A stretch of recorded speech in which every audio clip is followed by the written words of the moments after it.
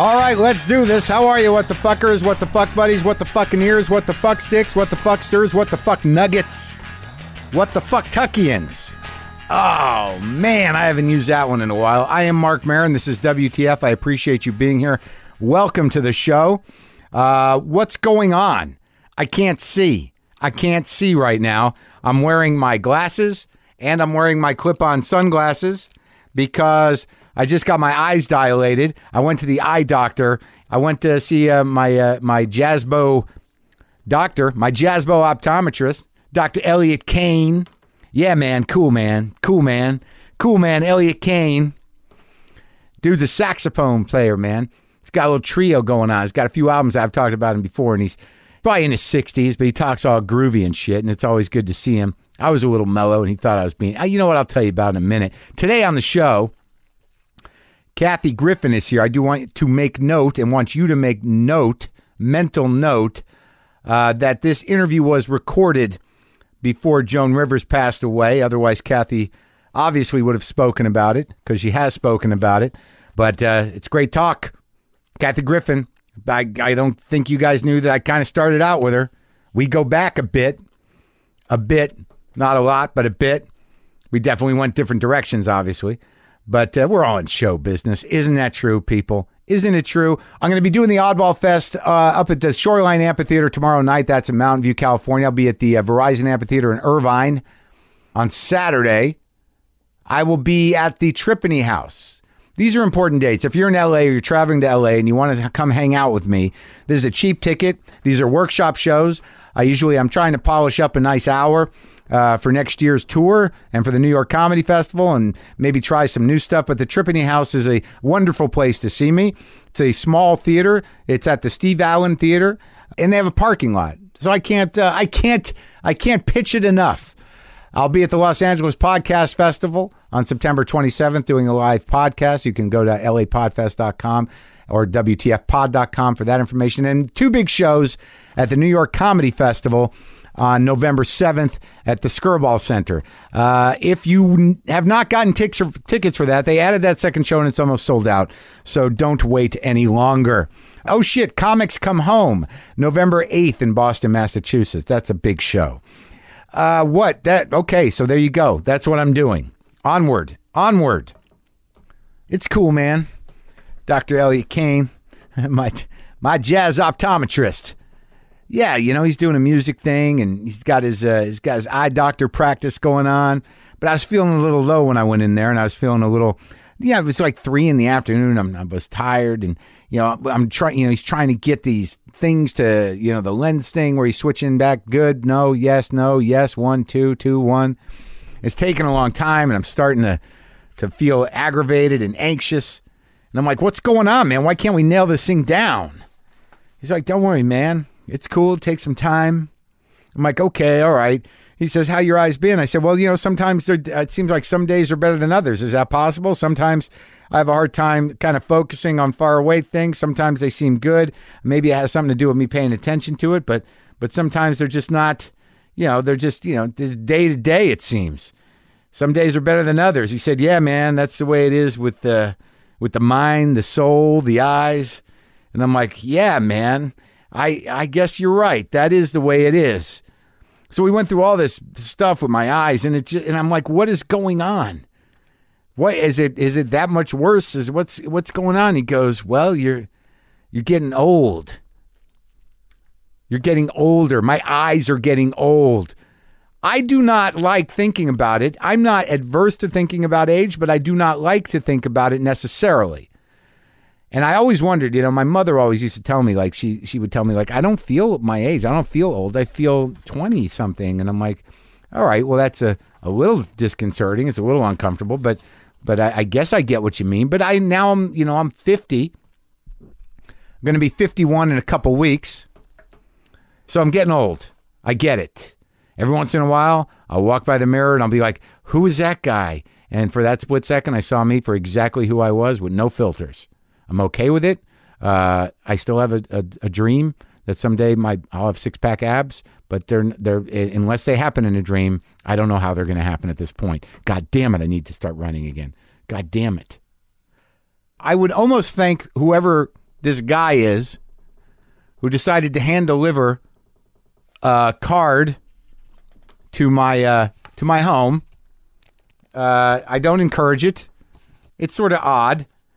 He got me a little card, but yeah, what did he say? Hello, dear Marc Maron, my name is so-and-so, Andy so-and-so. I am 19 years old, currently visiting Los Angeles, and I'm a big fan of yours, and I'm considering pursuing a comedic career and consider you one of my influences to do so.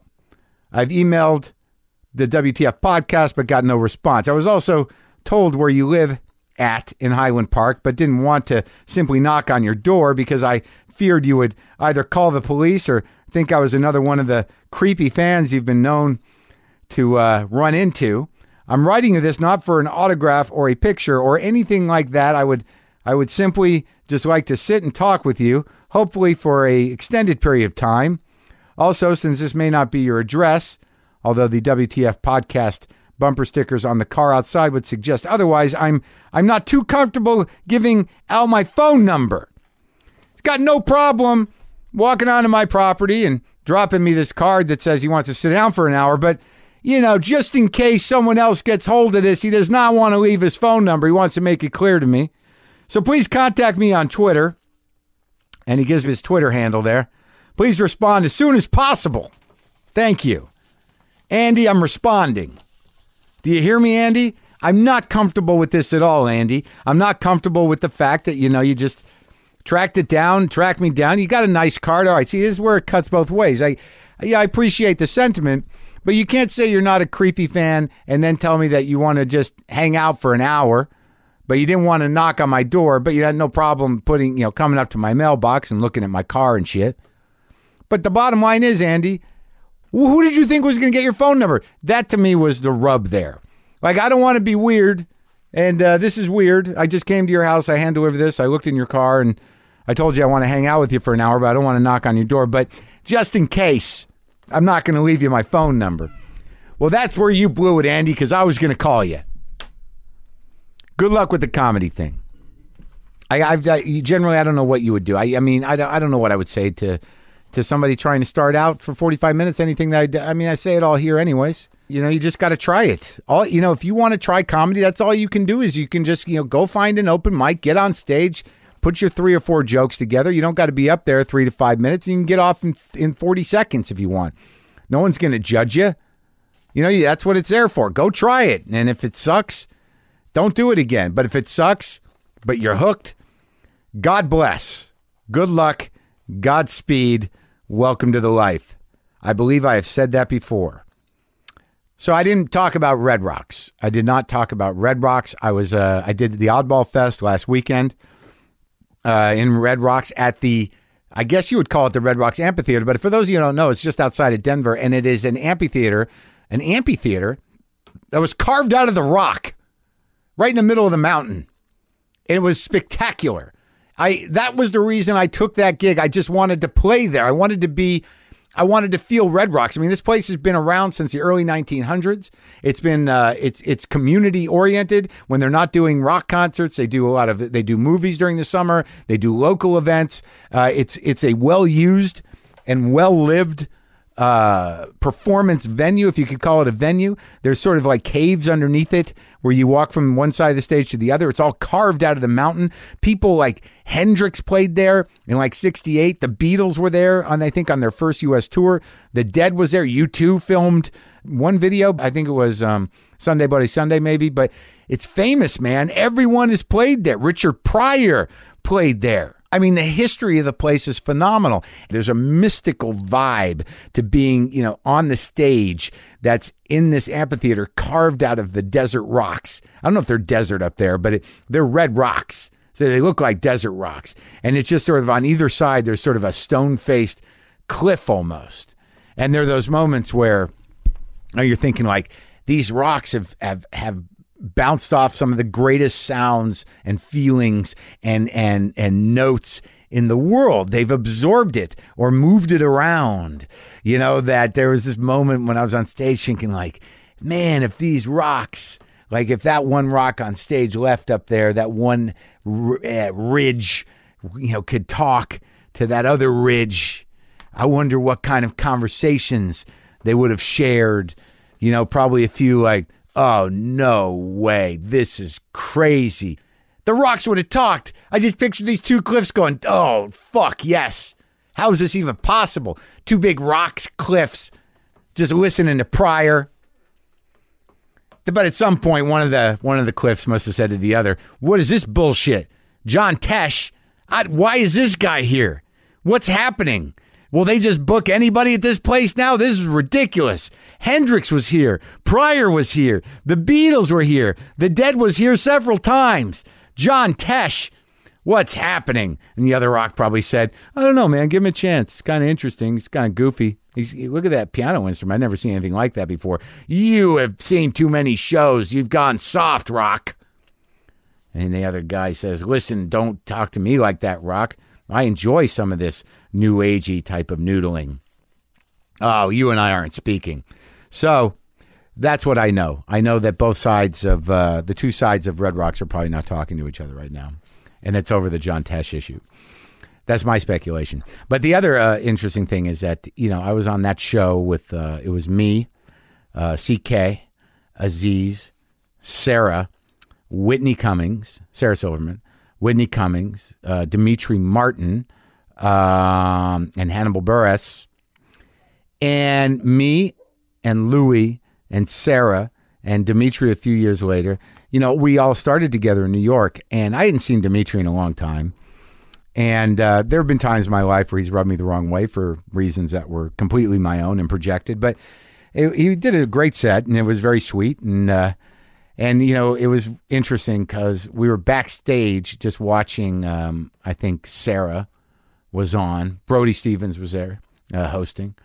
And Dimitri goes, it's just so wild, man, to see you out there and to know that when I was starting out, you know, I would go watch you at Luna, you know, just being, you know, who you are. And now we're here, you know, and you were just standing out there just being who you are, you know, and this is like, what, 20 some odd years later. It's just, it's amazing, isn't it? It's amazing. And I'm like, yeah, it is kind of. And, you know, and I really appreciated that he brought me down to that because, you know, you go through life and you just sort of like doing it, next thing. And sometimes you don't take time, man. I got to take time to be like, holy shit, I'm living an amazing life and I'm grateful for that. I can do that. And I just did it right here publicly for you. Now moving on. Enough of that emoting. I can make those feelings of gratitude into discomfort in a second. Just like that. That's the magic of me. I got a genuine, pleasant feeling. Why not just send that through the Marin mill and turn it to garbage? Okay, as I said earlier, this conversation with Kathy Griffin was recorded before Joan Rivers passed away because Kathy certainly would have discussed that. But it was not a reality when we talked. And I hope you enjoy this. This is, let's go now to me talking to Kathy Griffin, the amazing Kathy Griffin, the infamous and unique Kathy Griffin.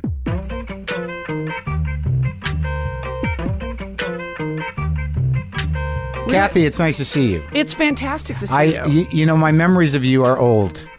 But I can't believe that you literally opened the door with our quote tension. So obviously you want to go there, and it's a I'm bad not the one with memory. Secrets. You're the one with secrets. I have not no me. secrets. Well, that's not what I heard. What are you talking about? I hear you're stockpiling secrets in a quest to get more famous. No, I wish I could. I made that I up. wish I had Totally more. made that I up. dig them out of me. I totally made that. You're up. the way famous one, but here's my memory. Yeah. That I know exactly when it happened. Go ahead, because I do too.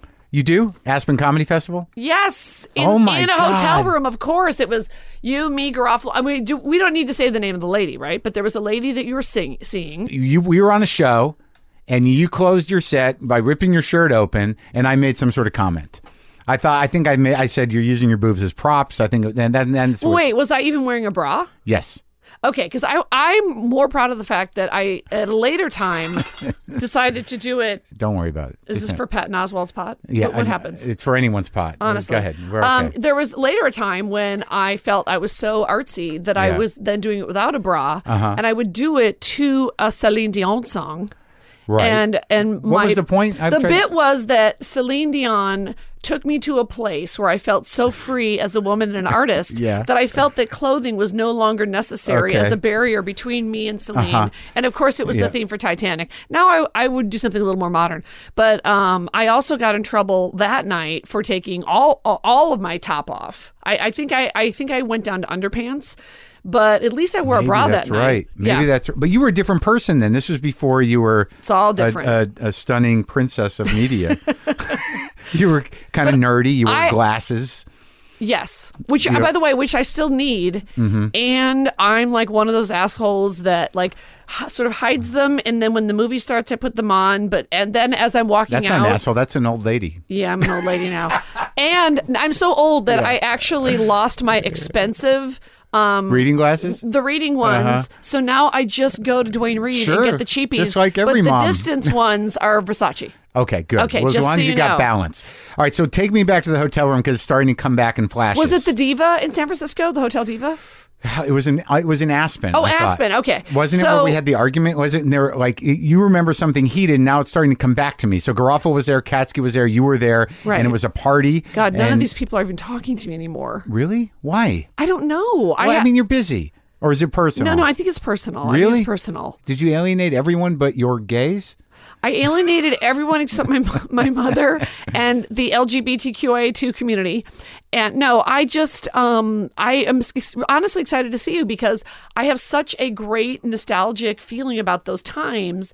And anybody from as we called ourselves the posse, which is very pretentious. It was the generation. It was the first wave of alt comedy in Los Angeles. I was in New York, but you were here. But you were Lapidus. you were in the group. Yeah. Whenever you came to town, you were doing a set. That's right. And wait, let's figure out what the tension. What was the argument about? I think the argument was about, I think you were having an affair with Tracy, and then I think you slept with a different girl, and I found out. Yeah. And I think I'd like to take the credit myself, but I think I may have included a couple of the other gals from our group and busted you out and like called you out on it at some party. And then you were like, who are you to call me out on it? Right. And I was saying, Tracy's my friend. And I'm laughing because, like I said, I don't think any of those girls even talk to me anymore.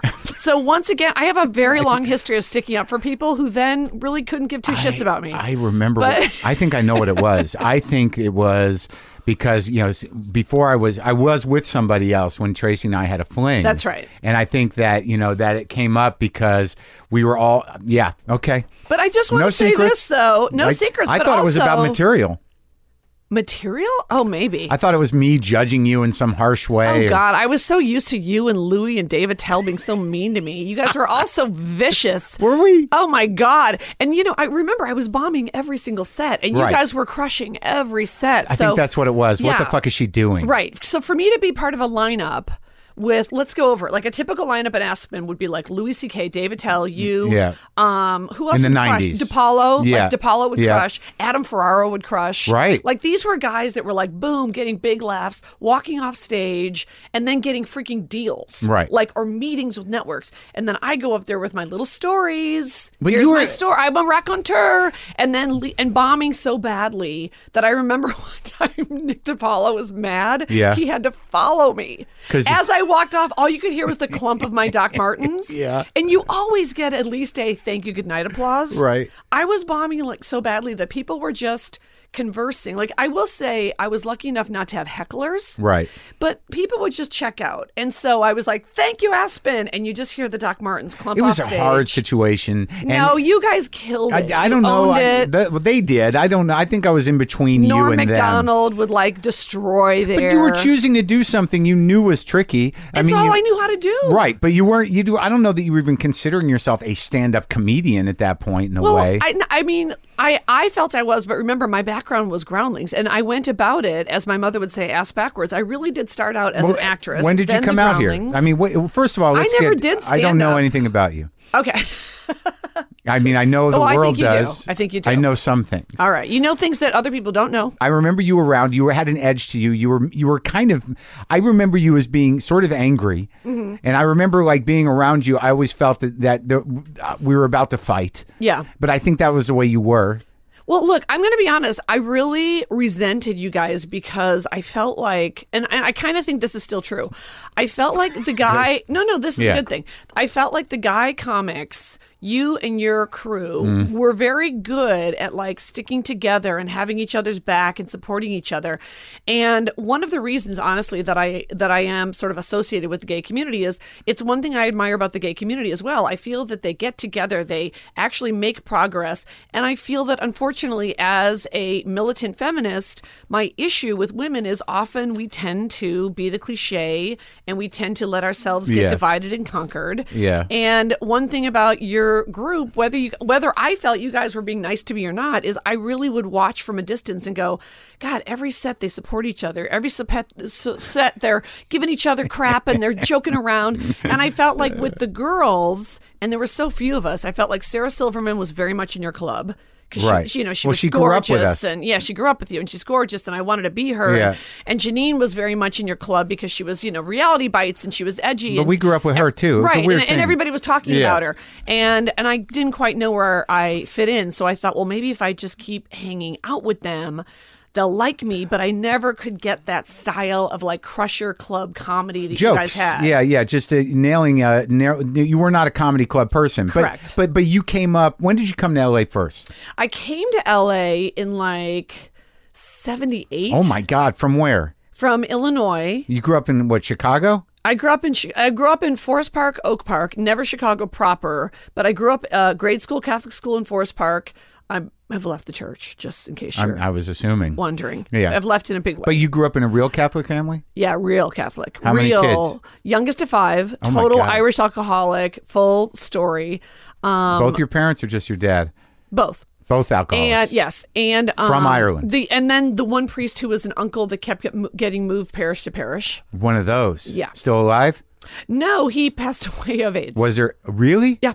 No kidding. Right. That's so you've got the history of church in your blood. You've got the Yes. history of the Catholic Church. I remember Father Porter. Yeah. Okay, so if you ever did the Boston circuit, remember that big story? Sure. And that started from the old-timey personals. Someone wrote in and wrote, do you remember Father Porter?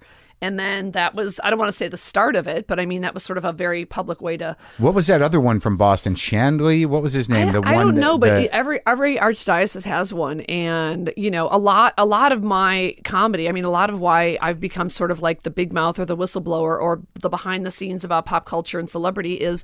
when you grew up in that Catholic family of don't say anything, Lies. and even if you see proof of it, you better deny it because that's how we roll.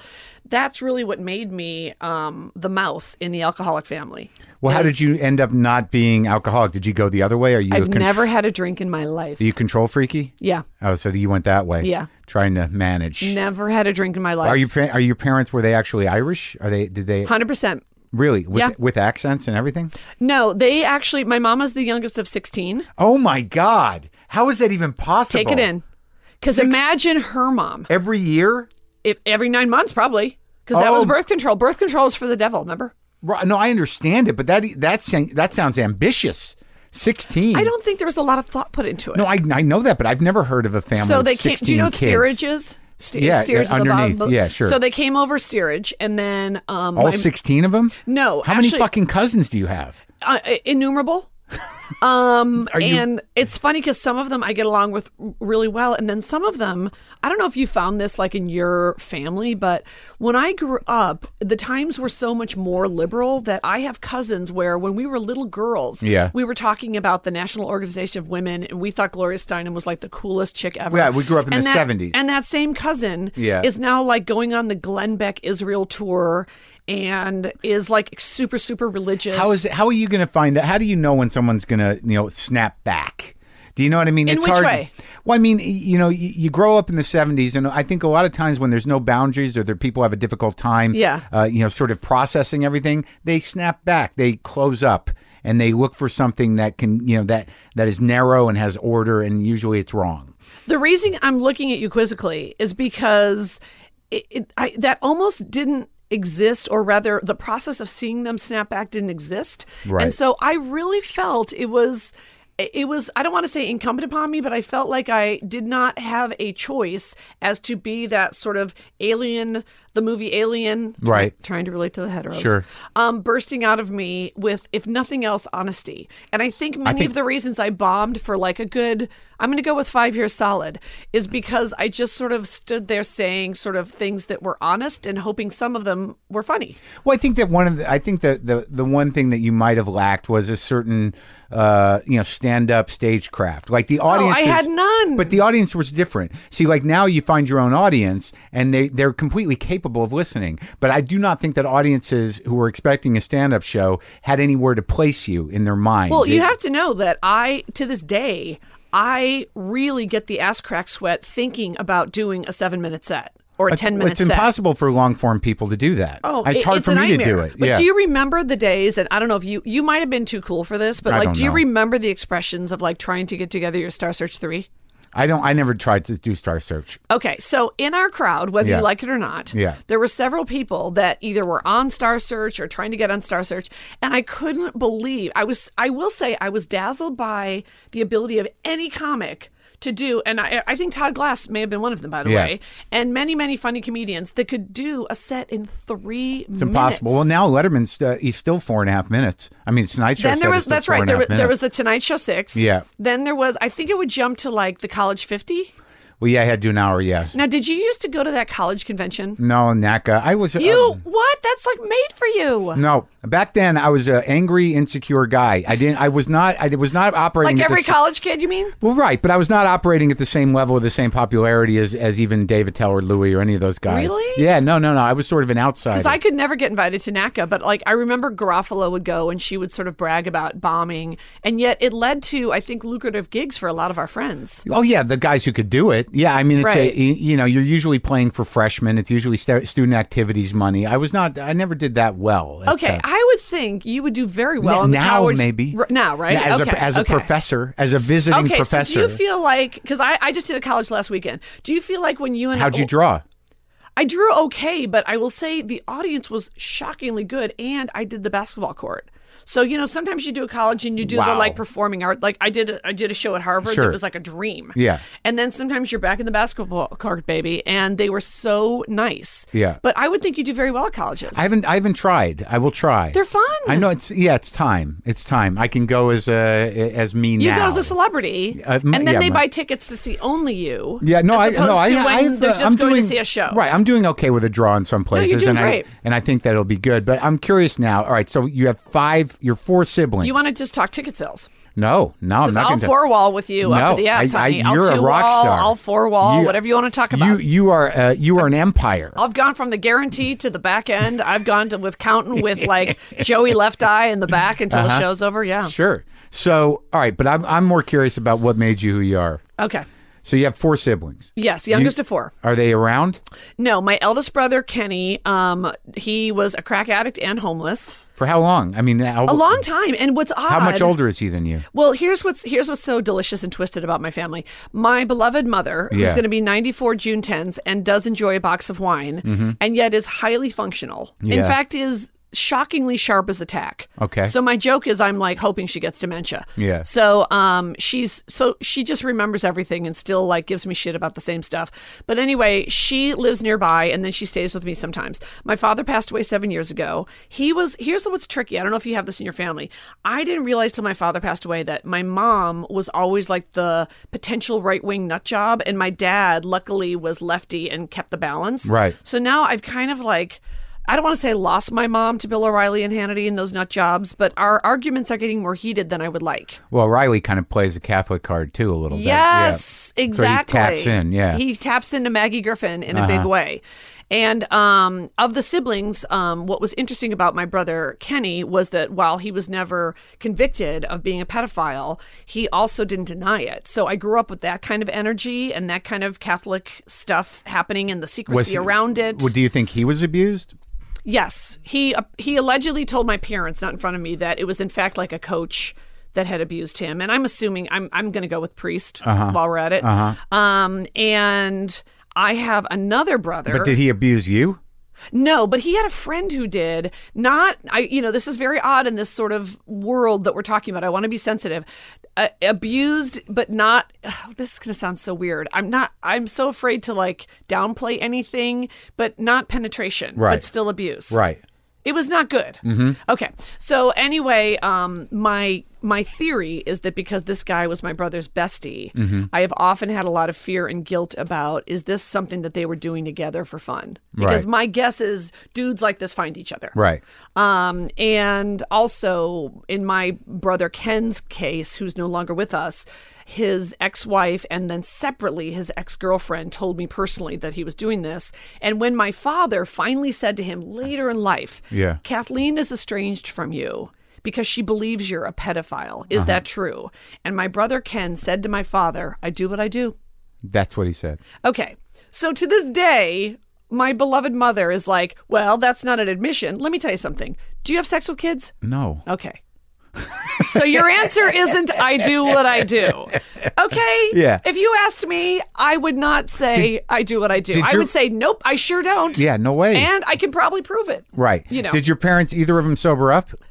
Well, I will say that here's what's interesting.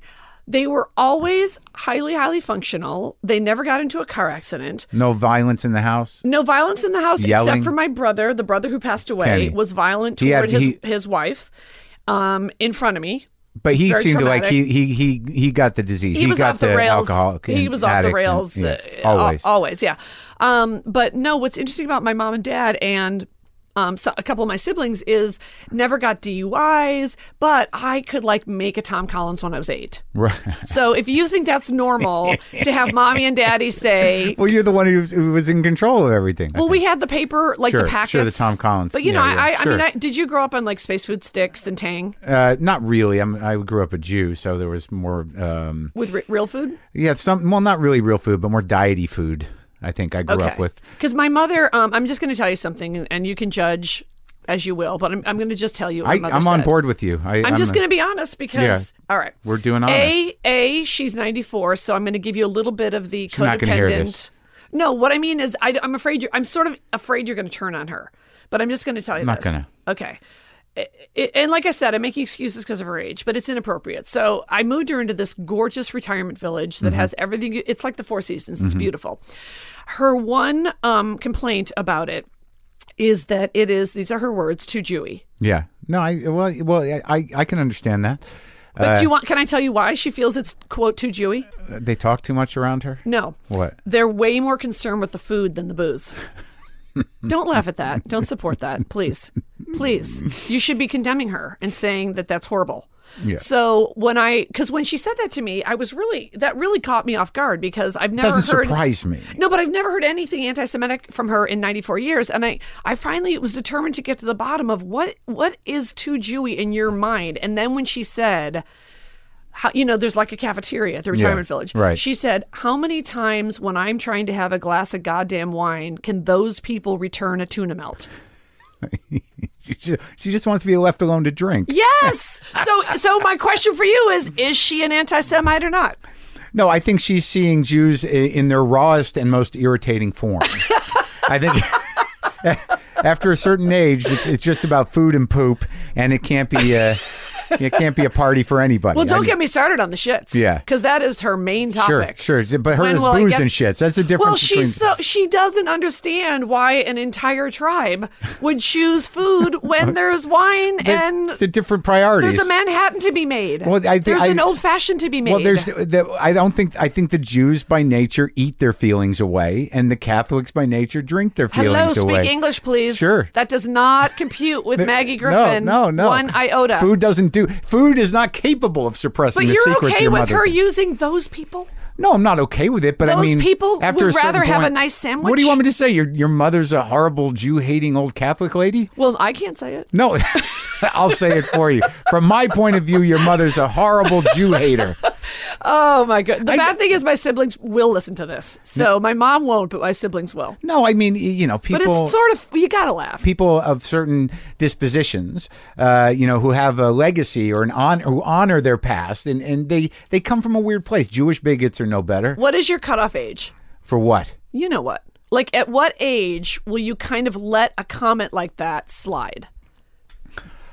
It's at the age where you know the argument is not going to change anything. You're not going to shed new light. So would you, 45 or 50, would you be like, dude, you know what, that's a little not inappropriate. Cool. And then, like, is there a specific cutoff point where you go, you know what, I'm just going to let this one pass? Well, sometimes it just depends. Do you want to invest the energy in how horrible is the comment? And sometimes you feel guilty investing the energy sometimes with someone at a certain age where you think, well, they could die. Well, the ones that I don't like are the ones that test you. Like they say something, they're like, well, you're going to let me. Oh, you know, that's like, all old people. That's every person at my mom's retirement Some people village. are just shameless about They it. love to push that's their way Yeah. of like feeling young again and Right. stuff. My mom's a big button pusher. That's why I joke that, you know, the dementia's got to hit eventually because she can get the jabs If in. 94, it hasn't happened. It's not her gonna idea of a good time. Where are the rest of your siblings? Are they all okay?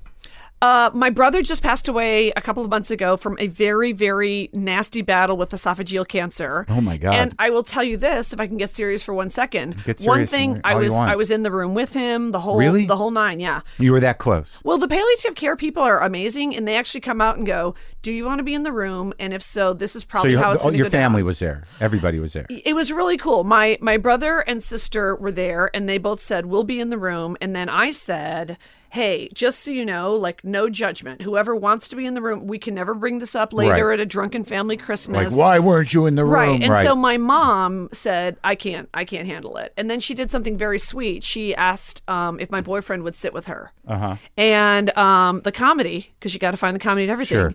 is that my boyfriend had about 5 hours earlier had his first colonoscopy. I just did that. But you're supposed to take the day off when you have a colonoscopy. Yeah, you should. No, he was actually up and running with the Griffins, Yeah. the crazy Griffins. I think the 2 days before is when you should probably stay close to home. Yeah, that's not fun. That's not fun. But I'm just saying, a colonoscopy is no joke with the and you know the hospital call the propofol Michael's milk. Uh-huh. That's like hospital humor. What does that mean? It means that's how Michael Jackson died, from a Oh, right, propofol right, overdose. right. So the nurses love to be like, you want some Michael's milk? Uh-huh. You don't even feel it, though. I went right out. I don't think I got that. Did it even make you try to count back? They made me try to count back for 3 seconds, and then I was going to out. say, because when they say from 100, I always feel like saying, you can start at 3. Yeah, just you do don't 3. need to say count back from 100 anymore. I don't even remember. I just remember talking to the doctor, and I didn't even see the anesthesiologist. I think he just started. Like Very the doctor stealth. said, yeah, turn on your side. Did and you then express fear? Like, did you say, like, I'm an anxious person? No, I didn't. I was pretty in. It was a little weird. The facility was a little odd to me. Because it wasn't a hospital. Or it's just a room. Well, it's not even it's like an operating facility. I didn't realize I had those where, that's all they do there is doctors kind of rent the place. Oh, for the I know day. that from plastic surgery. Right. That's one of those places. So when I had my facelift in 2001, I was like, this is somebody's office. Yeah. And then the scam is this is plastic surgery, which I know you're very into. Obviously, you clearly have had a ton of work done. I have it in my family. I am not. I am no, not. but what's the scam with plastic surgery is that if you go in for a facelift, number one, they do it in an office not unlike this, and number two, they have the nerve to charge you rent. Right. So it's their own office, and then they go, okay, so the facelift is whatever it is, and then there's the facility rental fee. And Yeah, I'm I had like, to pay dude, that too. that's your office. Is it their office though? Yes, or is it, it's a scam. Well, that's a bit of a racket. Well, this right, was plastic surgery. Let's go back because I have a specific thing I want to know. Okay. So you leave your massive Irish family. Yeah. You turn your back on God at what point? I turned my back on God in junior high. I came home and announced when I went to St. Bernardine's that I wanted to become a Unitarian because I had heard that they were, not as strict, etc. And then my father, this is sort of funny, my father threatened to disown me in, I think, 7th grade. And I was like, where am I going to go? Like, what does that really mean? You're going to, and, I was trying to be existential. Yeah. And then he did scare me, I think, into going to mass a couple more times. But you went to confession and everything. Oh, I did the confession. I just want to say in defense of Unitarianism, the Unitarian church in my town of Oak Park was built by Frank Lloyd Wright. Pretty. So I just want to say, I'm not a religious person, but if you're going to go to one service, go to Oak Park, Illinois, and go to the Frank Lloyd Wright Unitarian Church because it's beautiful. How did the whole Catholicism thing fuck your head about sex in general? Well, first of all, for whatever reason, at a very early age, just like my act, the one thing I can't stand is not talking about things. Right. And so, I remember I had a very progressive. Do you know what a lay teacher is? A lay teacher? Yeah, in the Catholic Church, you're either not of the cloth. Correct. Yes. Correct. So when I was I actually just had dinner with my third grade science teacher after a gig I did over the weekend, Mr. Major, and he was a lay teacher, which was like very edgy, right? Right. When one of our modern-esque lay teachers. Very living on the edge, and I'm sure without any approval from the nuns or the priests, gave us a simple worksheet that you should give to anyone, certainly in junior high, which would be 7th or 8th grade.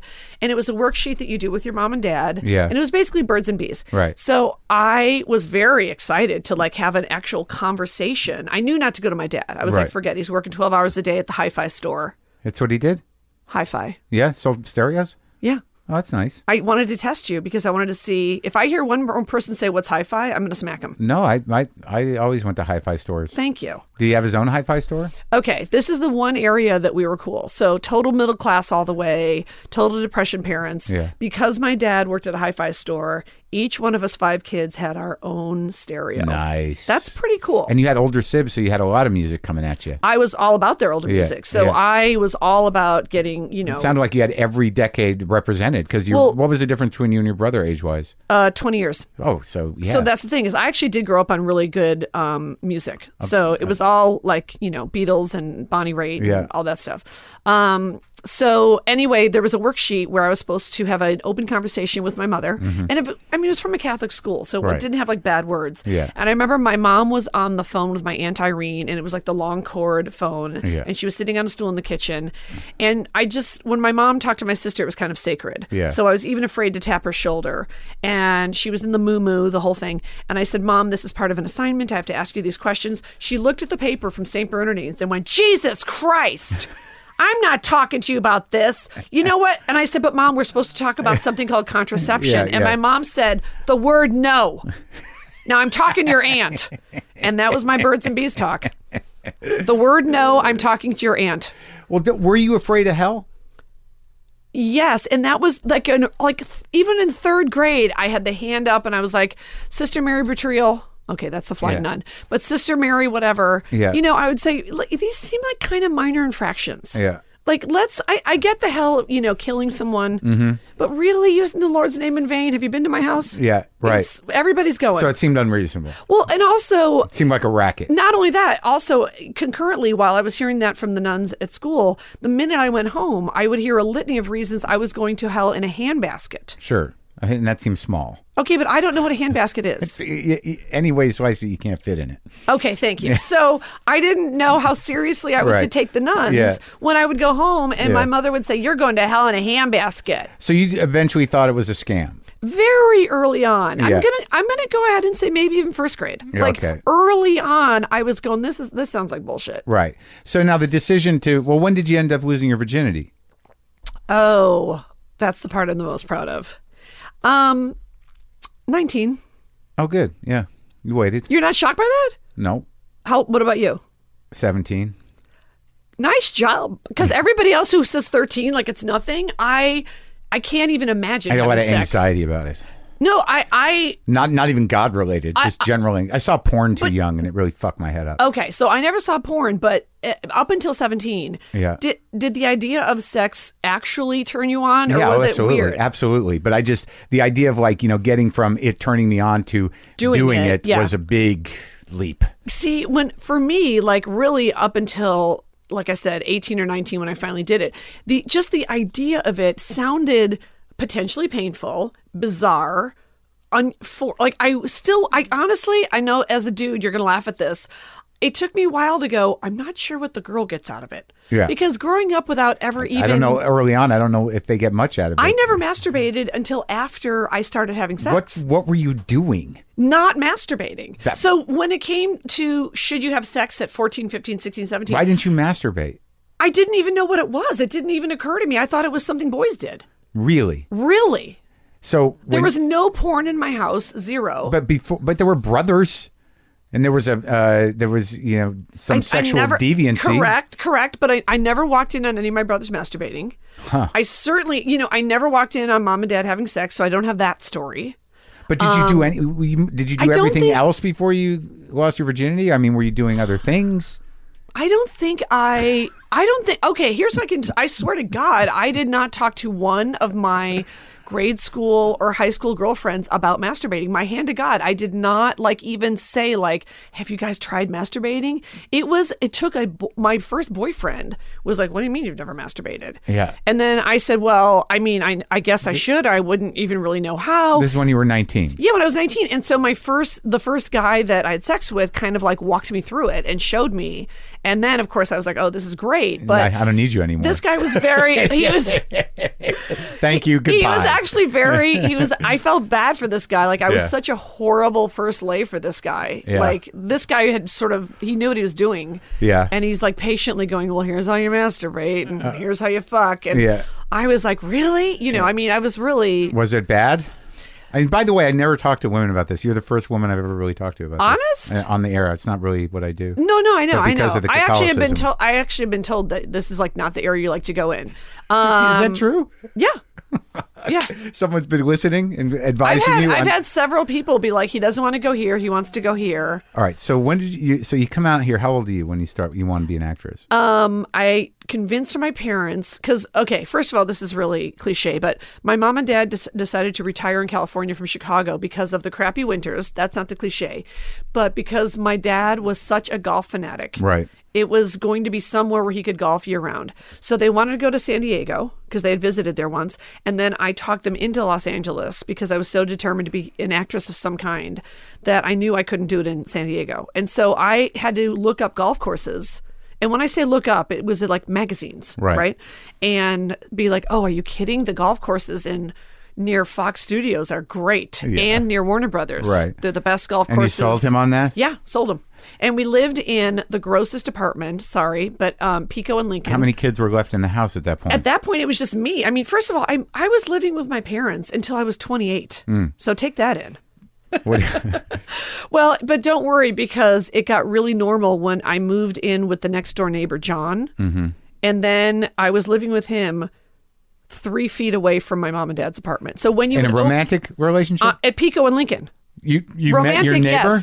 Yes. And that's who you decided to be with. I moved next door. But what I mean is, mom and dad would open the front door and there was John, my boyfriend, 3 feet away. Did that for 5 years off and on. Come on. Sorry. What is that about? It's true. What were you afraid It's about mental illness. I don't know what it's kind of about. It's about not mental. It's about something was wrong with me that I would think, what I'm going to segue to the boyfriend. What do you think it was? What were you afraid of? Why didn't you leave? Well, first of all, I think I liked him. But I don't think it occurred to me if I liked him to go, John, you and I should probably get a place further away. Even down the block. Where they can hear us through the walls. They can't. So were you that attached to your parents? Is that the last kid syndrome? It's the last kid syndrome. And also my parents did this thing that was really fucked up where they really worked hard to indoctrinate me and convince me that there was no way I could financially support myself. And it's one of the reasons I am so money obsessed to this day is because my mom saw the infamous 60 Minutes about the lady who lost everything and had to eat in her car and live in her car and eat dog food. And so to this day, you could probably call my mother and she would say, if Kathleen doesn't stop spending, she's going to eat dog food. Right. But just so you know, I'm not a crazy spender. I own my house outright. I own my car outright. I'm not walking around with an Hermes bag. But to this day, I still kind of have that voice. What kind of bag do you have? All right, I have a Gucci bag, but it's 10 years old. But anyway, I'm just saying, I really believed at that time that while I was temping full time and being in the Groundlings, I couldn't even afford an apartment. And so when I finally got my first studio apartment on Centinela for $329 a month, I lived there for 6 years. Yeah, very frugal and frayed. I just thought, oh my gosh, $329 a month. And I'm working full time and I'm in the Groundlings. How am I ever going to pay my rent? And so I was determined to never acquire any debt, which I never did. I borrowed once in my life. I borrowed $500 from a Groundling friend, lived in a panic until I paid him back 3 weeks later. And that was it. Now when you started the Groundlings, who was in the crew? Okay, this is impressive. So get ready. What year is this? This is, I'm going to say 78, 79. Okay, so I'm from Chicago, so right. I grew up worshiping Second City. But you never went over there? No, I went there constantly, but I was too young to be in the school. But so you actually went and watched? all the time. Who were the people there then? Oh my gosh, it was Tim Kazurinsky. Yeah. It was Mary Gross. It was, I'm probably some of the greats because my parents would take me there when I was a kid. So it was a regular thing. So it was part of your life, Second City. First of all, that's one of the great things. One of the frustrating things about Los Angeles is, it's the only major city I know of where people don't regularly go to live entertainment, theater of any kind. And so they were a little jaded here. To me, it's the hardest place to sell tickets in the world. Yeah, because they can see it for nothing if they really want to. Or they can go to a taping of a television show and see a celebrity or whatever. So anyway, we regularly went to Second City and we regularly went to see, folk acts. Like I used to go see John Prine on Sundays, and he would actually perform at a club, but at a brunch. With your parents? Yeah. So they were fans. They were very good about that. Yeah. They were very good about getting us out to live entertainment and the arts and that sort of thing. So you knew the comedic performing was something you were especially Second towards. City. Yeah. So of course I worshipped comedy, and I can't believe I gave this up, but I used to have the playbill of the night that my mom and dad went to the Drury Lane Theater, which I believe was in the Round, and they went to see Woody Allen open for Jim Croce. Really? How cool is that? That must have been in he did stand up for 69 to 72. He opened for Jim Croce. Wow. That must have been in the 60s. And my mom and dad, of course, went to see Woody Allen more, but they also thought Jim Croce was a good singer. He was good. So they had this kind of dichotomy where they were these crazy Catholics, and then they would go see Woody Allen and Jim Croce. Okay, so Second City was my influence. And so I moved to Los Angeles, opened up the LA Weekly, which I lived by, and there was a bad review of the Groundlings, but it said it's similar in tone to Second City.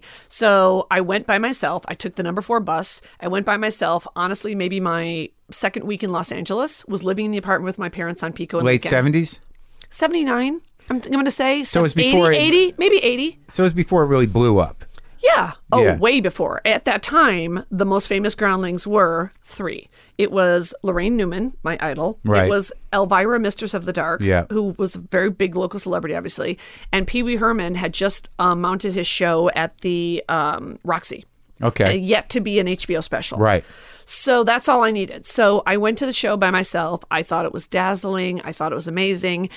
And I just wanted to do it so badly that I snuck backstage. I walked, and when I say backstage at the Groundlings, it's not exactly the Sydney Opera House. But I'm just saying it then became my home later. But anyway, I walked backstage, bold as brass, by myself. And I just went up to who I thought was the funniest person in the show. So I went to the backstage, and there was a guy standing there, and I just walked in, and he kind of looked surprised. And I said, "I'm sorry to bother you, but I saw that I saw the show, and I just thought you guys were so incredible. How can I get involved in this?"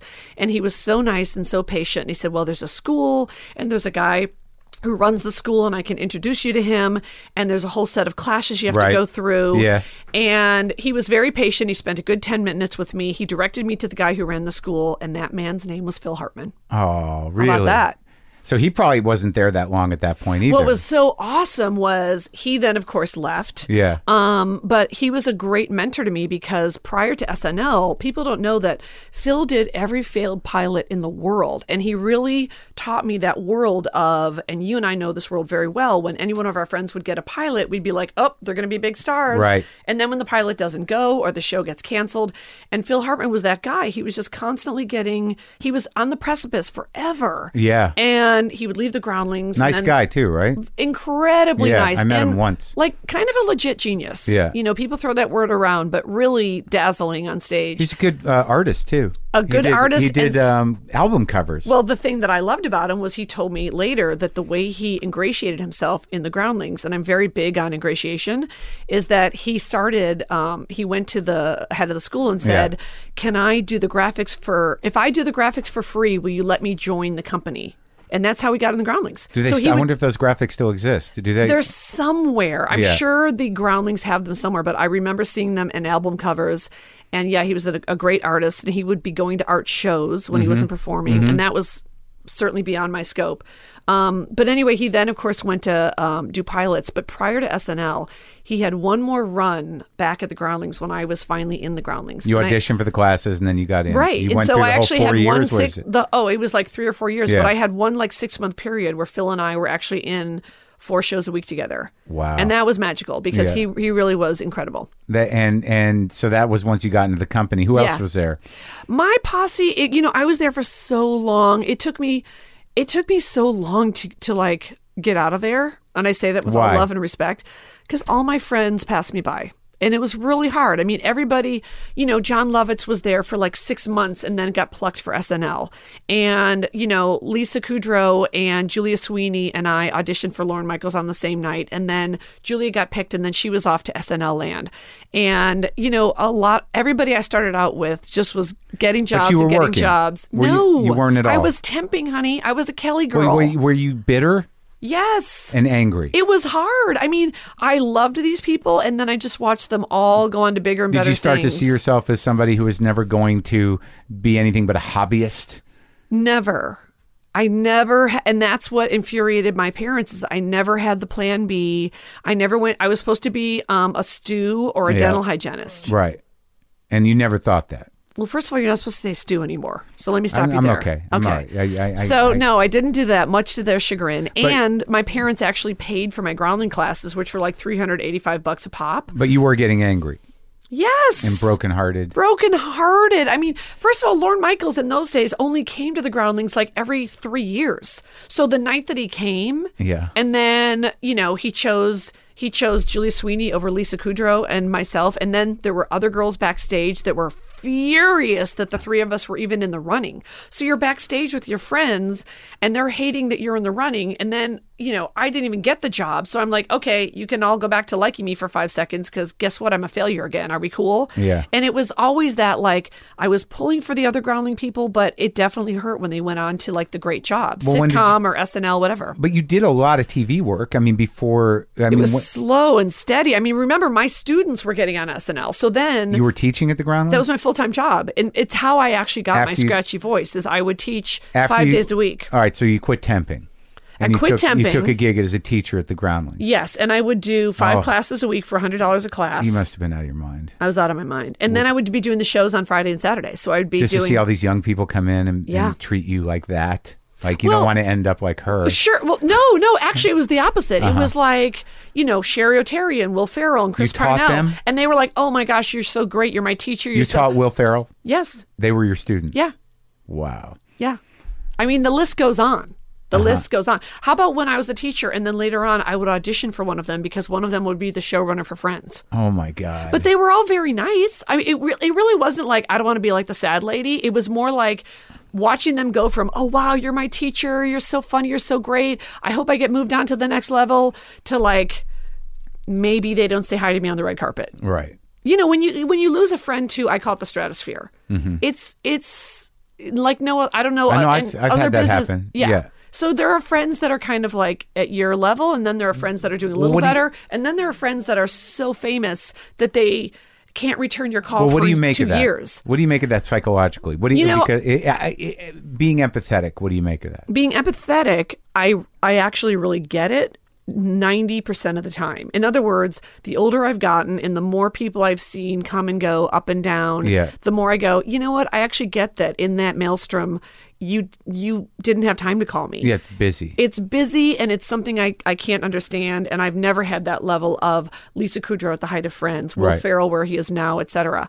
On the other hand, I also have now, as you have now come to know so many people that are so well known, that now I don't like cut them all slack. Right. Like I don't give them all the fame pass. I give a lot of people the fame pass, and I don't know about you, but I definitely give them the pass for like the first couple years. Well, it's weird because you don't really know where you stand in their lives legitimately. You had this time with them together and you were struggling and this and that, but what's the friendship really built on? Because a lot of times when I think they enter that stratosphere, they end up with 2 people they can rely on. Sometimes they're old friends. Yeah. And sometimes, they don't want to be out in the world. They don't trust anybody anymore. Yeah. And also, as you know, sometimes the 2 friends they're with are, of course, Dane Cook had the situation with his brother, which I think had to be devastating to him.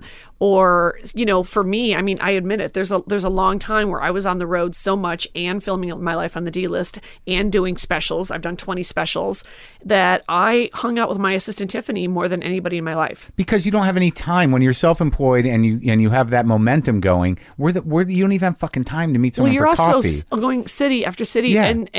if there's a day where you're not in an airport, the last thing you want to do is like go to a bar and meet friends. Well, see, what's fascinating to me about you, and after doing the minor amount of research that I do, is that I don't know that I gave you credit for the amazing sort of persistence and accomplishment that you have and have had done. Well, I appreciate that very much because you're off my radar a bit. I know. But you're definitely on other people's radar. There's a lot of different radars now. And we all end up going different directions. Well, that's what we struggle with. But I mean, to me, when I first met you, and I remember when you did the bit part in Pulp Fiction and you were still running around being an actress, I mean, you did a lot of bit spots on TV shows, is that at what point...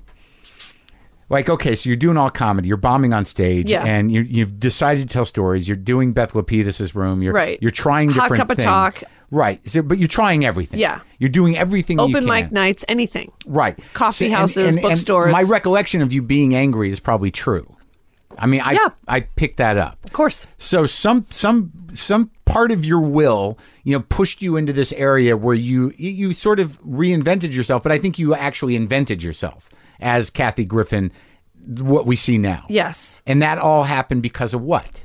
Well, I'm just going to say it was 100% me, and I'll tell you why. Because one issue that I have with the level of bitterness that I have is one thing I've always craved desperately is I have never in my career had producerial support, network support, or agency support. How about peer support? Sometimes. Because you were sort of like... Let me tell you, early on, I had it in spades. And I have to say that I haven't talked to Garofalo for a long time. I don't think she cares for me. But I will say that at that time, whether she likes it or not, the support I got from Margaret Cho, Janine Garofalo, Colin Quinn...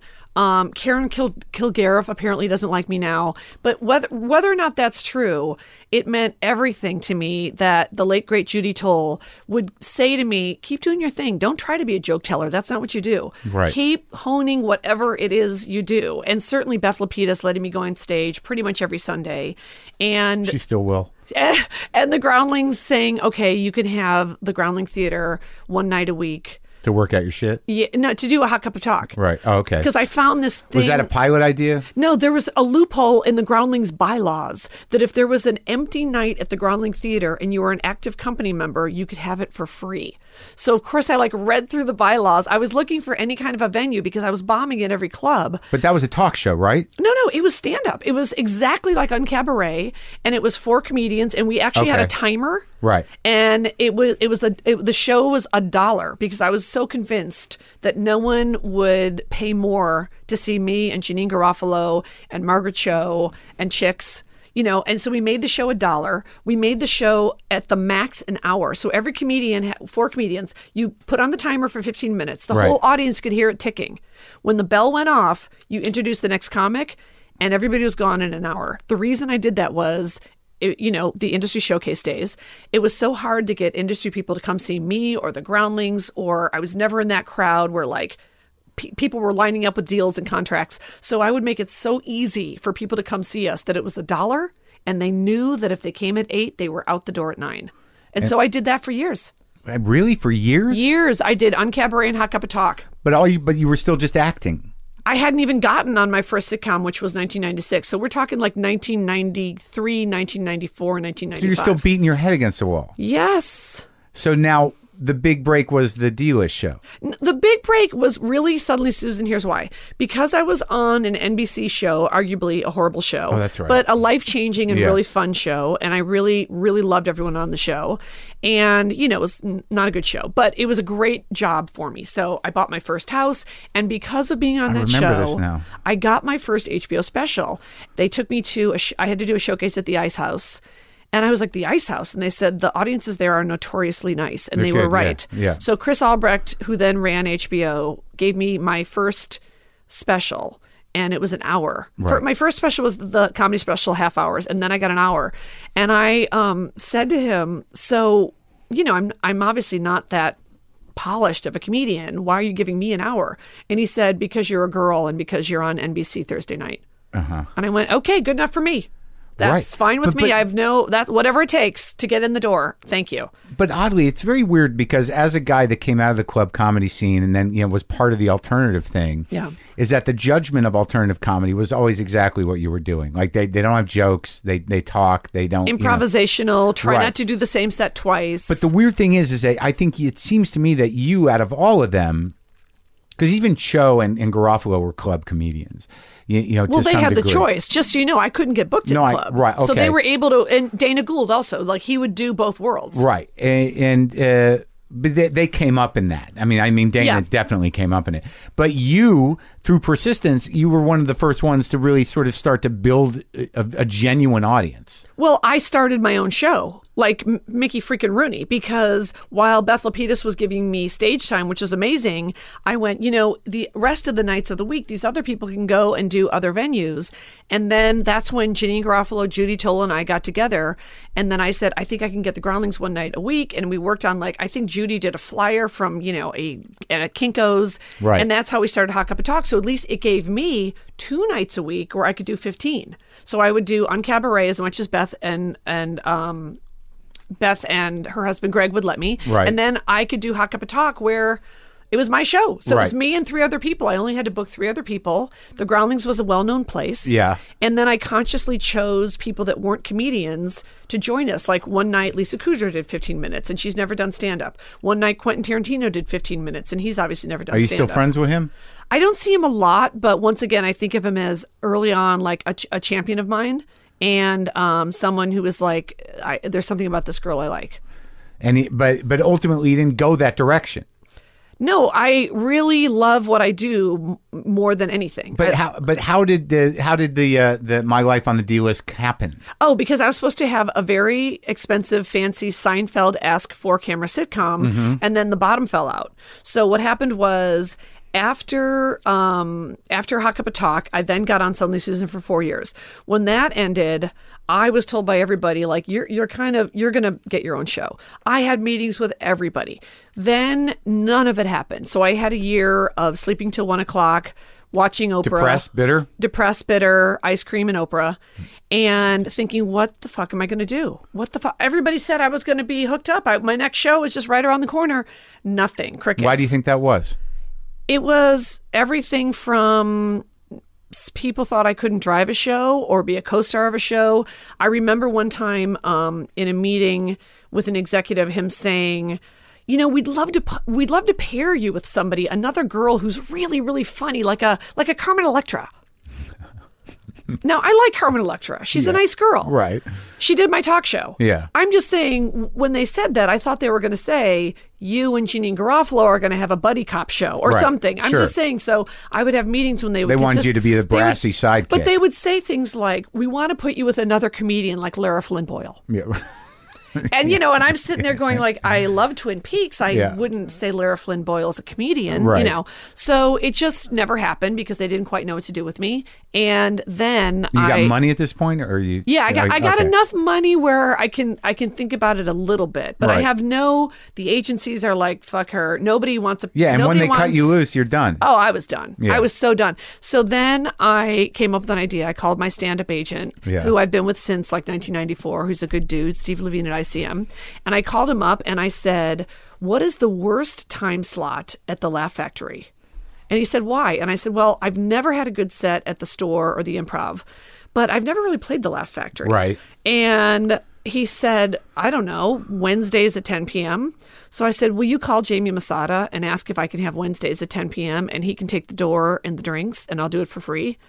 And he said, I guess so. And I had to sell them on that. Right. So I had to then talk to Jamie and say, what's your top? He said, okay, Wednesdays at 10. It's hard to get people to come in. Right. I said, I'll take it.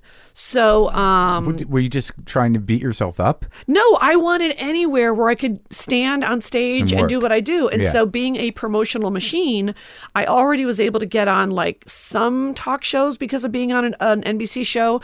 But I was also literally with my former assistant, Jessica, standing at Hollywood and Highland, handing out flyers and saying, hi, it's me, Kathy Griffin from television. Would you like to come see me do stand-up? And then that's really what turned things around for me as I started doing I would pick a month. a month that had 5. So if there was a month that had 5 Mondays, 5 I would do, Wednesdays? but maybe the next month would have 5 Tuesdays. Right. So I would do 5 weeks in a row at the Laugh Factory, and then luckily it got some traction, and within about 3 weeks there was a line around the block. And then, as you know, how did your act change though? Is that when every you cut week was loose? different. But did you tonally change? Was it a take no prisoners, no holds barred? Yes. Did you do something different? Were you like, fuck it? It's all coming out now. No, who cares? I'm at a little comedy club. This is before and you're at the end of your rope. Taping things with their cell phones. I would actually open the show with a tape I had, a VHS tape that I operated myself from the upstairs at the Laugh Factory. Yeah. And I would pause it and make funny comments. So my opener was I would show a tape from Mariah Carey on Cribs. Yeah. Being crazy. Yeah. So the tape, the audience would laugh because they see Mariah Carey and they know it's funny. And then I would pause it and I would make a comment. So they would hear my voice. Right. Then I would do that for maybe 5 minutes. And then I would do my own intro, ladies and gentlemen, and try to make it funny. You know her as Maxim's Top 100 Hot Girls, bikini model, Kathy Griffin. Sure. Run downstairs. And I was always supposed to do an hour, and I always did 2 hours. So every week I would do a new 2 hours. But did you think that at that time was your tone different? Was it the tone of somebody who'd had it with show business on some level? The tone was getting more showbiz oriented. For example, like when I was doing Hot Cup of Talk, prior to being a regular on a television show, my act was more about, I'd say, kind of family and guys I was banging and stuff like that. But as I started working in Hollywood for real, that's when the whole like telling tales out of school, talking smack about celebrities, being honest about who was really naughty and nice during the commercial breaks. That's really how that started. Right. Once I started working with Brooke Shields. Yeah. I mean, I couldn't keep that stuff out of my act. Right. She was dating and married to Andre Agassi, and we were going on his jet to his house in Vegas. And then, of course, I thought his behavior was odd. And so later when he released his book, Close, I believe it's called, he confessed that he was doing crystal meth during that period. And so I would be going on stage going, I went to Andre Agassi's house this weekend and he sure is energetic. Like, I didn't even know. And so then Brooke would be mad at me and she'd say, you can't talk about Andre in your act. And I'd say, I'll try not to. And then I'd hit the stage and I couldn't help myself because it was insane to me to see Andre Agassi on crystal meth. Well, how can you keep that out of your act? And this is when you were doing the Laugh Factory. Yes. So. And I started doing more specials then. Right. Well, so I just started doing the specials. You turned out specials every year, it seems like. I did 20 specials. I was inducted into one the of them Guinness for book. HBO and the rest, and how many for? Well, I did 2 for HBO that they then sold to Comedy Central, and then after that, I did them for Bravo, and now I own them, and so they're kind of like everywhere. Like some of them you can buy, some of them you just will see on reruns. And on you did Comedy 4 Central. comedy records. I did. No, gosh. I have 6 Grammy nominations. So Right. I did at least 6. I finally won this year for Best Comedy Album. Congratulations. The first woman to win since 1986. I just want to say. amazing. But as far as albums, I actually don't know the number because I would make the specials albums. and then you add material. Right. So the kind of fun thing about the albums is it really is the stuff that is too horrible even for Bravo. Right. Is my pride talking point. Now, 2 questions. Now, when did you start sort of kind of embracing, how does one become camp? Yeah. And because there's only a few of you. Yeah. And how does one embrace that? When did you become shameless about plastic surgery, about being outspoken, even if they are peers of yours? Right. I mean, what is the appeal to the gay and lesbian community? How does that happen? Well, I think first of all, one thing is when I was doing open mic nights, it certainly wasn't limited to comedy open mic nights. Right. So when you're me and you have no skills and you just want to try to be funny, you don't know how, I mean, I think I did the infamous waiting in line at the Improv like twice. Right. And I went, okay, this is not working. And so I would open up the LA Weekly and I would see gay clubs that had open mic nights. I would go to a jazz club that had an open mic night because they would let a comedian do one set. So and by the way, I was dragging my parents to all of these. So while I'm bitching and joking about them, they would either, drive me because we all shared one Toyota Corolla, or they would try and come and laugh and be supportive. And that part of it is like very touching. Yeah. And then once I finally hooked up with you guys and kind of our crowd, right. I thought, well, at least I have people to kind of sit with at the coffee house, or, I would go watch Janine, do every set, or I would just ride with Margaret Cho on the way to a club. Judy Toll would just take me to the Comedy Store, and I would just watch from the back and just be happy to be in the car with her. Right. So but I always looked at you guys like, God, I just don't think I can do that. I can't write a joke to this day. I cannot write a setup and punchline joke to this day. It's a story with jokes weaved in. Sure. But I really love all styles. So I really enjoyed watching Judy Toll in the Growlings with me, then go do a set at the store. And then I enjoyed Margaret Cho. I remember watching her headline one time at Caroline's, and I had never seen her do a club. I had only seen her do alt clubs. Yeah. So I was dazzled at how she was able to translate the kind of improvisational, tangential style of the alt clubs. And then all of a sudden she was headlining at Caroline's. And then because of being on an NBC show, I then started headlining at clubs. So I just want you to know, I went from bombing at coffee houses to then clubs calling and saying, oh, this girl is now maybe we make some money. Right. Yeah. But how do you, when did you ever see yourself early on as being this character of you that you are now? I mean, at what point do you start?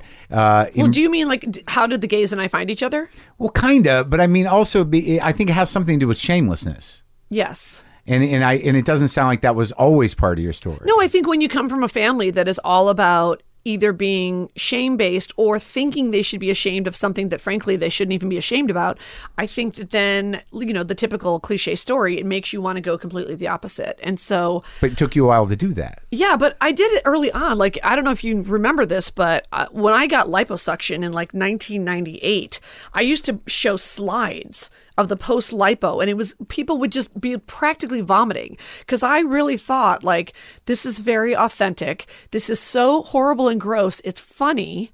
And granted, my bar for things being funny is too high. Yeah. For gross things being funny. Right. But I mean, that's what I thought was sort of, I don't want to say the norm, but I thought, well, if I had liposuction, I'm not going to lie about it, so I can't just act like I had the flu for 2 weeks. Do you think that any of this transparency or any of this aggressive exposure of your own self was a liability to you?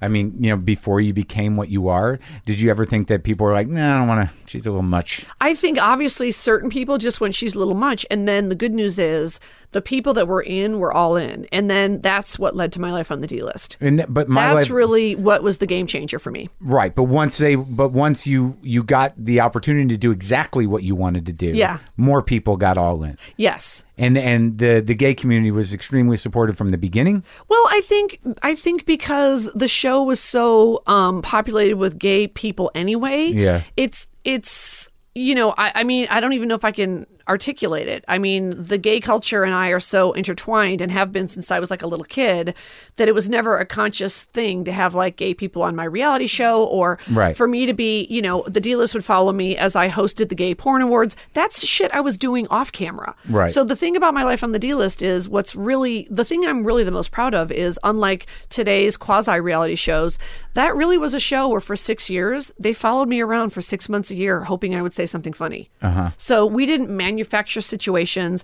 I would have an offer come across my desk like, do you want to host the Gay Porn Awards? And then maybe in my real life, frankly, maybe I would have been like, I don't think so. Yeah. But I would have been thinking, well, we have filming coming up. This is a genuine offer that came through. Let's put it on the show. So stuff like that. I performed on a gay cruise. I performed on a gay flight all the way to New Zealand. Those were job offers that came to me off season. Right. I would just say, if it's during season, yes, that'll be a funny episode. If it's off season, I'd be like, hey, guess what? Is there any way we can hold off on this and then we'll make it part of My Life on the D-List? Right. But I mean, the same thing was happening off camera as on camera. And I would say to Bravo every year that they didn't pick up my show because they would make me wait until the very last second. I would always say to them, I'm going to do this show with or without cameras. Right. So either you can document My Life on the D-List, or I'm just going to keep living my life on the D-List. And you won 2 Emmys. Yes. That's amazing. Incredible. It's incredible. And let me just say this, they're hard to win. Yeah. They're really hard. So I get bitter about assholes that leave the Emmys early or lose them, or say my kid broke them, or I left them in the bathroom, or I'm not sure where they are. Uh-huh. They're fucking hard to win. They're hard. Okay? A Grammy's very hard to win. I had 5 years of losing in a row. No one's even been nominated 6 years in a row before me. So every year I lost, I was pissed. Well, it must feel amazingly gratifying to have defined yourself on your own terms, and then the world was like, okay, we'll take her. Right. They kind of had to. Eventually, they just sort of had to. No matter whoever, no matter whatever peers you might have had, or what other whatever comics are going like, fuck her. I wasn't going away. Yeah. That's right. It was like my good friend Cher, also very in the LGBT community. You know, Cher famously said, you know, after the Holocaust, there's going to be Cher and cockroaches. And I put me right in there. Cher, cockroaches, and so me. It's that shamelessness and that persistence and that... I don't have a choice. I love how you're acting like I have a choice. No one has ever emerged. There's never been a Lorne Michaels. There's never been a network that said, oh, we're going to court you. No one's courted me. My success came in my garage. Believe me, yes. I get it. I mean, I'm 50. Yes. And it happened 4 years ago. But that's why I love you. It's years and years and years of doing it and doing it and doing it. Because I didn't see any other choice. No. There was no other choice. No. I didn't know how it was going to go down. But what was it like for you watching the bros? I call straight guys bros. Well, the problem with me was that either you're going to let bitterness define you, which is not appealing. That at some point you have to give in to the humbling to find where you're going to go next. You can't just expect to be angry and entitled, and you can't function from that place. I mean, at some point you must have felt like I'm fucked. Well, my whole thing was to laugh at it the whole time. I mean, hence calling the show My Life on the D-List. Right, but there wasn't a moment there before that where you're like, it's over. No, because it was always, and look, I'm there just right kind of now. Around. It was like, once again, like we'll talk about late night, right? So I've literally heard the phrases in the last month. A, we're not considering any females for that position. B, you're not part of the conversation. I've heard those two in meetings in the last month. So when you can, I'm so used to hearing, the chick thing and you're not part of the conversation that I just have to figure out a way to insert myself into the conversation. Is this something you want to do? Yes, I would love, what I would love to do? I would love to bring back a show like the old Tom Snyder show. Remember, he smoked the cigarette and he was bitter and rant. I'm hung up on that. That's what I do in here. I'm hung up on Costas, the old Bob Costas with his encyclopedic memory. Yeah. I love the idea of just the art of conversation. Sure. And I feel like what the next big thing is, and this is me standing alone, but I think I might be there with you. I feel that the next big thing that's going to be cool and trendy is as simple as a return to legitimacy.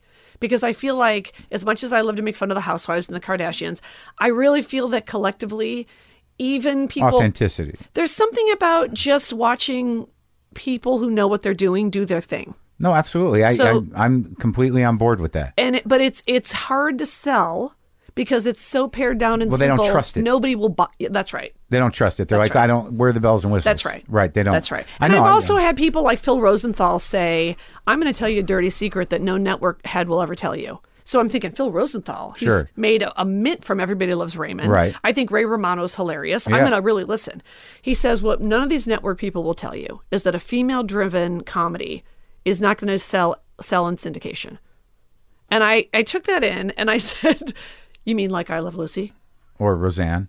Or Grace Under Fire? Grace or Under Murphy Fire. Brown. That's right. And so... Don't listen to him. But I'm just saying, these things happen to this day. And so you're right. I don't get bitter and scream at these people.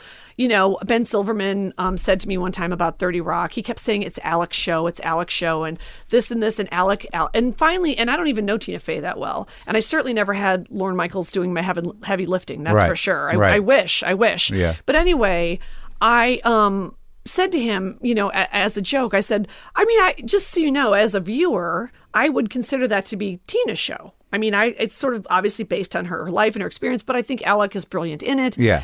And, he denies that he said that. But I'm just saying, I think that rolls off the tongue of people so easily that I, like you, am very much in the habit of, I'm not coming in the front door. Right. So I'm looking for the window and the side door. Yeah. And I'm right there again today, trying to figure it out. Side door, how do I get it going? Sure. Or I'll just be outside in my truck honking. But here's what I'm not buying. Are you buying... Or have you let go of the idea? I'm sure you've had all these meetings in the last 10 years that it's all about YouTube. It's all about the web show. No. I never really bought any. Okay, thank you. Back me up. Yeah, no, absolutely. Yeah. It will always seem, well, you get to a point where it's like you realize during those conversations that they need me more than I need them. And they're not putting any money up front. They did a little, but any not revenue. Not Kathy Griffin money. Well, what I'm saying is, look, I think Funny or Die is great, but the last time I checked, it seems like Will Ferrell and Adam McKay make all the money from Funny or Die. Well, yeah, I just don't know. It's kind of just like a network. I think people are watching TV like that, but they're watching TV from TV like that. It's still fairly difficult to get people to do, watch stuff that is innately on the web. Yeah. Other than cat videos or things that people send them. And also the dirty little secret that I don't know why this should be on the cover to me of Deadline or Reporter or whatever every single day, which is TV is still the most watched medium. Yeah, no, absolutely. It doesn't it's great that the guy who does the history of dance gets all those views. But as far as just pound for pound viewers, television is still the most watched medium. They sit down in their living room and they do it. So let me ask you this. How do you feel about yourself now? Like in what way? Always. Like professionally, personally? Well, I mean, your personal life, is that a struggle? I know you got a new guy. I know you've been through some shit.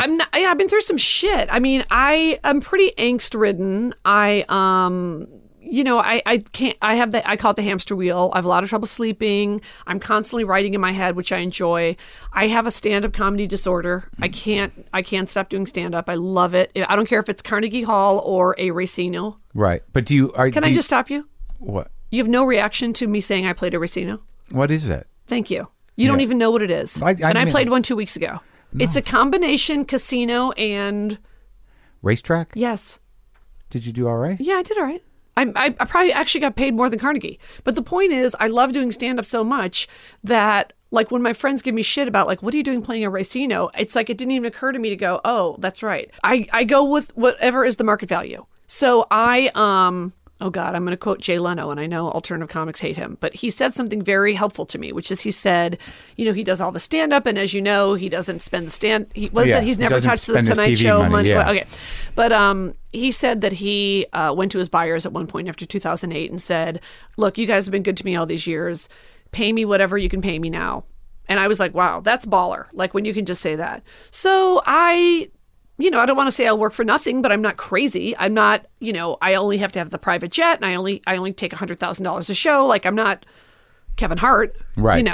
But do you like? And I don't even know Kevin Hart. I'm just assuming he gets insane money. Yeah, well, I mean, you're definitely operating at that level. You're at a high pay point, but I mean, do you feel?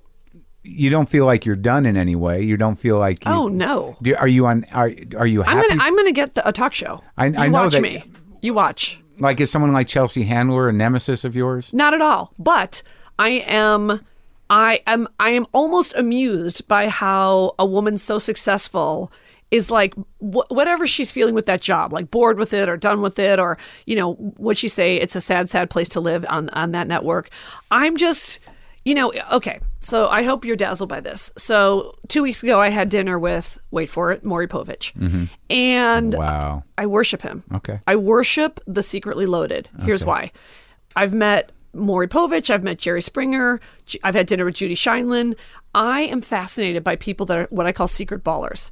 So I'm fascinated by what makes them tick and how they roll and why they work that way. And I had someone else, I guess I shouldn't say the person's name, but someone else who's a secret baller who's beyond loaded.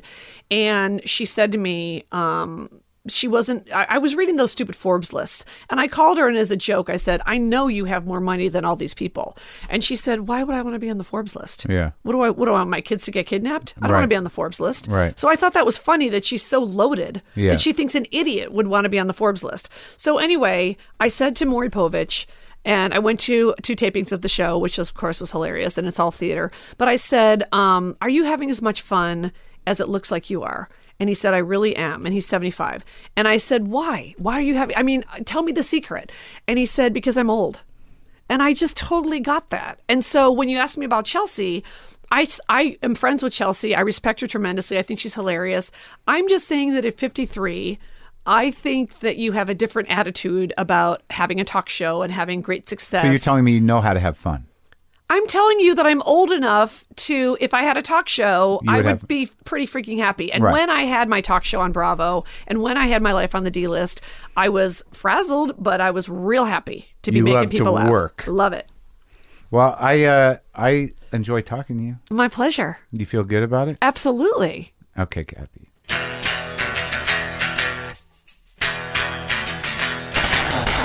Okay, that's it. That's our show.